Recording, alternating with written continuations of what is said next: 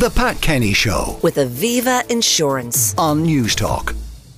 Now, the Hairdressers Federation and the Restaurants Association have come together to try to prevent the rise of VAT in their sectors from 9% back up to 13.5%. And to talk about this in more detail, Paul Treyvaud, owner of Treyvaud's Restaurant, and also with me is the president of the Irish Hairdressers Federation, Lisa Eccles. Good morning and welcome to you both. Paul, we'll go to you first on the line. How is business?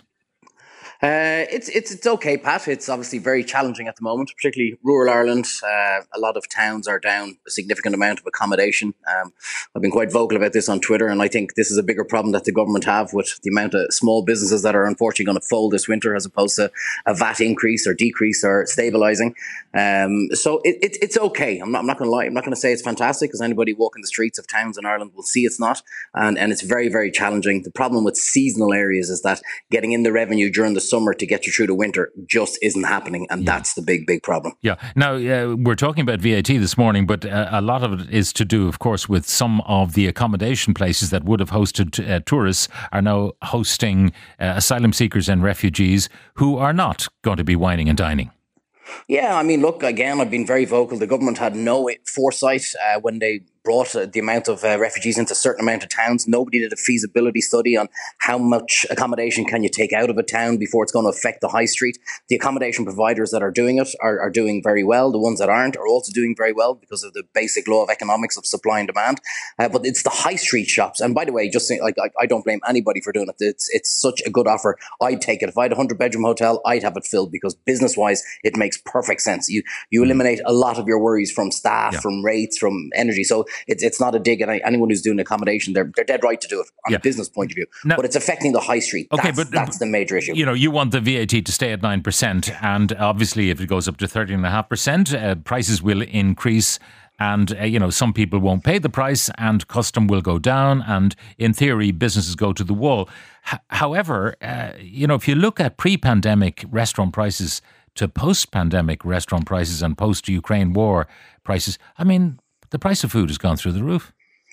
Yeah, look, I'm not going to lie. I am sick and tired every 6 months of talking about this VAT rate. And if I'm sick and tired, I can only imagine what the listeners are, how sick and tired they are, going, here's people, the poor mouths again. The reality of this is why prices have gone through the roof is because the cost of doing business has gone through the roof. Yeah. The cost of energy has gone through the roof. It's so difficult to make your margins now at the moment. And I know there'll be people texting in saying, oh, these guys ripping them off, charging a fortune, doing screwing the customers. The reality is you don't do business if you try and rip off your customers. Customers are too smart for that. Yeah. But the cost of doing business has gone through the roof. What the government need to do is to stop this Oliver scene every 6 months with the restaurants and the hairdressers coming up saying, please, sir, can I have some more? Leave it at 9%. The VAT rate is the VAT rate, and that's it. We negotiate deals 12, 24 months out with tour operators. And if we turn around now and say, you can't turn around and say, listen, it's €20 for whatever. And by the way, I need to put up another €4 because the VAT's going up maybe in next February. So they need to set the rate, and that's what it is. We've proven that 9% is very efficient because we have a massive surplus from the multinationals. They need to, for once, start caring about the small businesses and go, listen, here we are, lads. It's 9% for the foreseeable future. Or it's 13.5%. Either way, they need to stop this messing around. The problem is, of course, that you're lumped in with the hotel industry, which, as you say, for those small hotels who've given over their accommodation to refugees, it's a good business decision. The big hotels, we know the prices can be through the roof, because it's a demand business. So they're doing well. Restaurants are suffering a bit. Should you be segregated from the hotel sector and give you a deal and leave them make their money as they do? Well, I mean, I would never turn around and say, yes, screw another sector so that we can survive. The reason why the government won't separate between restaurants and hotels is because it involves work for them. So they're not going to do it. That's the big major issue with it. But I mean, for once, we can't keep messing around with this VAT rate. We don't do it with drink that's at 23%. That's solid all the time.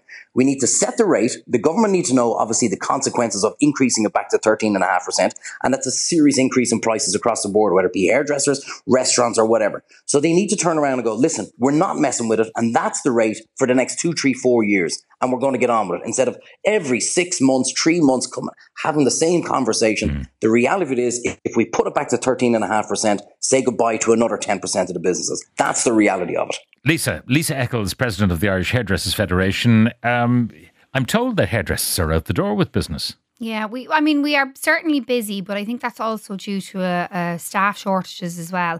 So fewer chairs being serviced. A lot of salons wouldn't be working at capacity at all. I don't think we've come back with the same level of staffing that we would have had pre-pandemic. So I think certainly this VAT increase, just to bring it back up again to the 13.5, is just going to further affect salons. It's going to further affect people coming to salons to get their hair done. The fear is that will actually drive people then into that shadow economy where the government doesn't receive any tax for that. Now, the shadow economy grew dramatically during the pandemic. By necessity, really, people would go, either a hairdresser would visit someone's home or someone would go to a hairdresser's home because the salons weren't open. Yeah. How many of those people just never came back to the salon? I think there's probably quite a lot of them, and I think there was probably a lot of staff that didn't want to come back either. But I suppose, look, we just feel like we spoke with the minister back in February. They seen the decision to leave it at the 9% was going to help us through the summer. I don't understand, like Paul said, why we have to keep coming back and having this conversation around the 9%. I think it should be just left at the 9%. We're a labour-intensive industry. We need people like in the salons working, so it's just makes sense to help the employment in that. Now, there's no question that your costs have gone up because obviously there are employment issues which have pushed up your costs and energy. I mean, you go into any hairdressing salon and the dryers are going like Billy O. Yeah. You need hot water to wash hair and rinse and so on.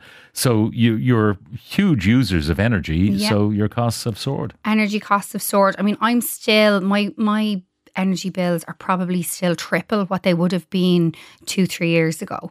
And we also have there was new things introduced like the statutory sick pay, which I am a fan of, but obviously the government just introduces those things and it's up to small businesses to figure out how they're going to pay for that. And all these things have to keep getting pushed on to the consumer. So to now have another VAT increase, as well as like all the stock increases that we've had, energy bills, we've also got a lot of warehouse debt that salons are trying to pay back that would have been, availed of through COVID. So for me, it makes sense that you would leave the 9% VAT, try and let businesses keep going, pay off their warehouse debt, because otherwise you're going to see salons close and then that debt will never be paid back. Are you saying that it should be 9% forever? Forever.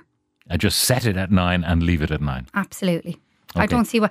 It worked really well from 2011 till 2018. For 7 years, we had the 9% VAT after the last recession. And I think salons now are in a worse position than they would have even been then.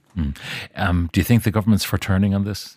I mean, I hope they listen to us and I hope they listen to the public. The public have also come out and said that, 65% of them have said they don't want to see a VAT increase, and that's your vote in public. So hopefully they listen to them too. All right. Lisa Eccles, President of the Irish Hairdressers Federation, and Paul Treyvaud, owner of Treyvaud's restaurant. Thank you both very much for joining us.